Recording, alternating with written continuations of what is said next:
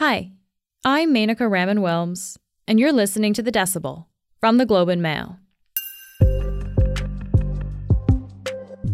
Every 5 years, the Communist Party of China announces who will run the country for the next term. That highly secretive meeting kicks off this Sunday. It is widely expected that President Xi Jinping will secure an unprecedented third term as leader. What makes this moment important is that, in theory, by the rules of the Chinese Communist Party as we've understood them for the past 20 years, Xi should be stepping down now. James Griffiths is our Asia correspondent. The previous two leaders did 2 5-year terms as General Secretary, as head of the Communist Party, and then they stood aside for its successor.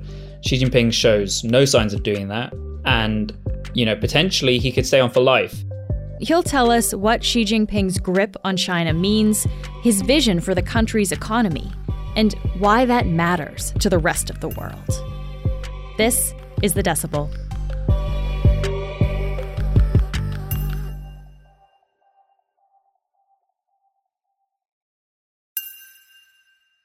James, thanks for chatting with me again. Thanks for having me.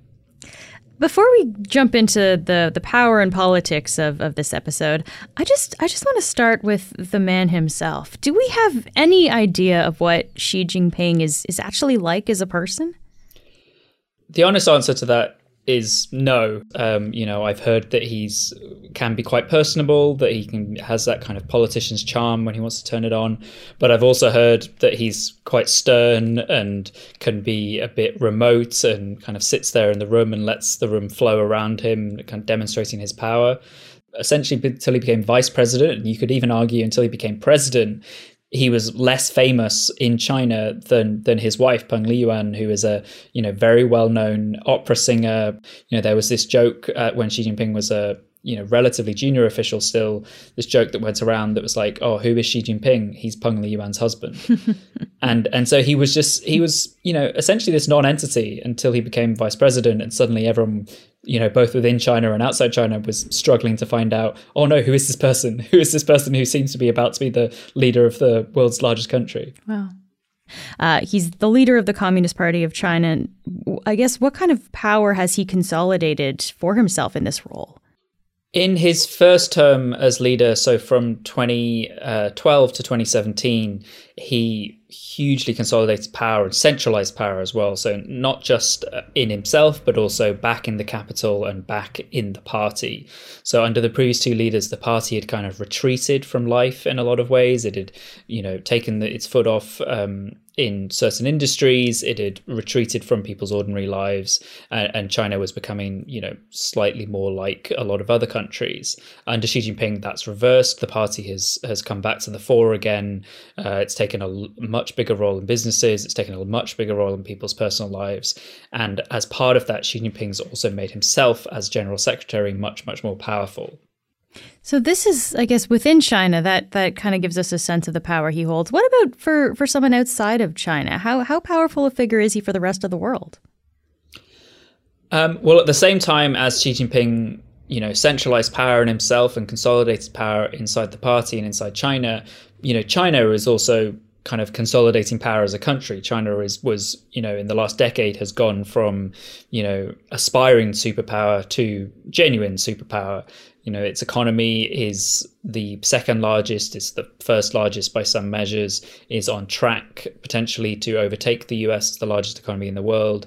Its military has thoroughly modernized and been reformed by Xi Jinping. And it's been projecting power in a way that it never did in the 90s and early 2000s. And so China is a much, much more powerful country with a much, much more powerful leader. And so the decisions that Xi Jinping takes affect everyone in the world in a way that the decisions that his predecessors Hu Jintao or Jiang Zemin didn't affect them. They were obviously hugely impactful for people of China and for, certain neighboring countries as well, but they maybe didn't affect ordinary Canadians in the same way that Xi Jinping potentially could. And how will we see that power play out on the world stage? So increasingly, we're seeing that a lot of policy that's being made in China is being led directly by Xi Jinping, that these are coming from pronouncements that he makes, that various bodies are looking to him to how to make decisions. And so if there is an invasion of Taiwan, say, which is the kind of biggest and potentially worst decision he could make, that will be him deciding to do that. It will be, in the way that we've seen Vladimir Putin very much seems to have decided personally to invade Ukraine. It will be Xi Jinping that decides personally that China is going to invade Taiwan. But equally, it will be Xi Jinping that shapes the Chinese economy in the coming years. It will be Xi Jinping that decides how China interacts with much of the rest of the world. He has such a degree of personal control over this huge country and this huge political structure and this huge economic structure that, he really is making decisions that affect millions and millions of people in a way that few other individuals do. That, yes, the US president is incredibly important, but they're important because of that position, and they also have to interact with Congress, with the Supreme Court, with their allies. Xi Jinping can make these decisions by himself to a certain extent and make decisions that reflect his own political leanings and his own kind of background and ideology. Okay, let's talk about what a foreseeable future with Xi Jinping looks like then. I know this is a big question, James, but what exactly is Xi Jinping's vision for China? So that's actually one of the areas that he has been relatively open and clear about, and that we do have an idea of what he wants. Since quite early in his career, he's presented himself as a nationalist as well as an avowed member of the Communist Party. He also kind of wants to make China great again. And part of that is this idea of national rejuvenation. And so national rejuvenation would be China as global superpower. And, part of that is China as definitely the regional hegemon, that, Chinese people will live a kind of good middle-class life, that there won't be poverty, but also kind of the most concerning part of that goal is that national rejuvenation has always been tied to what they would call reunification with Taiwan, which is kind of seen as the last remnant of the territory that was lost during the Century of Humiliation. And so, that is the kind of most dangerous potential flashpoint under Xi Jinping. We'll be right back.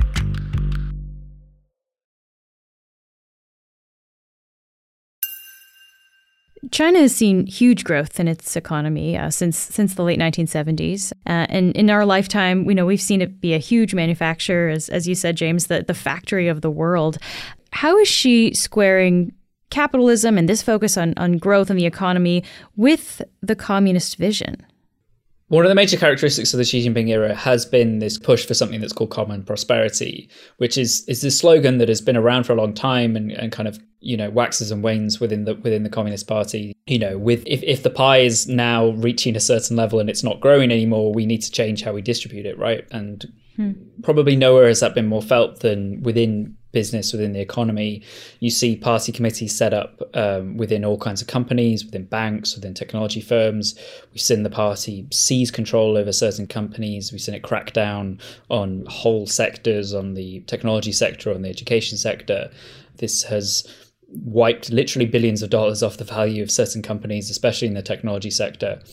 And potentially to an extent that the economy is not going to do as well as it has done previously, because there is more party control, and there's kind of less space to experiment, there's less space to innovate, and there's also, when we say party control, we increasingly mean control by Xi Jinping. And Xi Jinping is many things, but he's not a professional economist. He's not, doesn't have a huge amount of economic experience, and yet he's wrested control over the economy from the premier Li Keqiang, and the people that do have the expertise are often looking to him. And so we've started to see this gradual slowdown of the economy, which has been hugely exacerbated by COVID. And the push for common prosperity also helps improve the Communist Party's legitimacy. They're starting to say that, hey, we're going to have tough times ahead, but don't worry, we're all going to pull together and we're going to look after you. Common prosperity is going to mean that everyone enjoys the benefits of this, that it won't be so difficult in future. So it sounds like she's kind of clamped down on the free market as part of the reason why the economy has been slowing down so much. And it has been, because for the first time since the 1990s, growth in China is expected to fall below that of the rest of Asia, according to the World Bank. You also mentioned COVID, though, James. How specifically did COVID slow China's economy so dramatically? Yeah, so when we talk about China's growth slowing down dramatically in the last couple of years, and especially it falling behind the rest of Asia, that is because of COVID. The growth rate was dropping before 2020, but it has fallen precipitously in the last couple of years. And that is because of how shut off China has been from the rest of the world. China is, now with the rest of Asia opening up, China is pretty much the only place in the world that's still doing zero COVID, that still has, wholly closed borders and doesn't let foreigners come in without quarantine, doesn't let people go out in and out easily. And so, it's easy, I think it's easy for people to imagine the effect that has on the economy, constantly losing workers. We've seen things like highways that have been shut by local authorities because they don't want infection coming in from the neighboring province and things like that. And this has caused huge disruption to the economy, both within China and China's kind of internationalized economy. So, places like Shanghai, which is a hugely important shipping port, it's a hugely important financial center. And this has had a major effect on the economy, to the extent that the Chinese government has been trying to alleviate that, especially in the last kind of 6 months. There have been various efforts to try and boost it again. But ultimately, while the country remains closed and while it remains attached to this zero COVID approach, there's only so much damage you can undo. Does slow growth in China, does it matter to the rest of the world? Like, is this something that, I guess, in North America and Canada that we're going to be affected by? The Chinese economy definitely affects the rest of the world. We've already seen the effects of that. There has been a marked effect on the global economy, on supply chains, on things like that because of Chinese lockdowns as a result of COVID, especially Shanghai, especially a couple of the other port cities. China is a very, very globalized economy, and it is very much tied into the rest of the global economy. And so when China sneezes, the rest of the world, maybe doesn't catch a cold, but it definitely sniffles. Mm-hmm. Well, I'm glad you brought up the globalized economy, because this, I think, is a really interesting point when we're talking about trying to grow in this way. Because in today's economy, countries do need global trade. And if she does invade Taiwan, which we talked about before, there's probably going to be tensions, sanctions, potentially even conflict with a lot of other Western countries.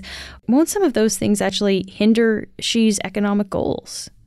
When it comes to Taiwan and the potential costs of invading Taiwan, increasingly people are talking about a potential invasion of Taiwan at some point being inevitable. And it's more about trying to make that deterrence high enough that it isn't, rather than this idea that China will kind of change course on its own. And that's because of how much importance leaders like Xi Jinping, but also his predecessors, basically the Communist Party since its foundation, how much importance they've put on taking Taiwan and of quote unquote unifying China. And so for them to back down from that would be very difficult, even in the face of huge economic costs this would create, and huge economic costs would be the kind of the least bad option, let's say, of a war in Taiwan, huge economic costs, but potential global conflagration, potential war between nuclear superpowers. This is a potentially devastating thing that there is not really any good result from, but that doesn't necessarily mean they're going to slow down in pursuing it. James, thank you so much for taking the time to speak with me today. Thank you.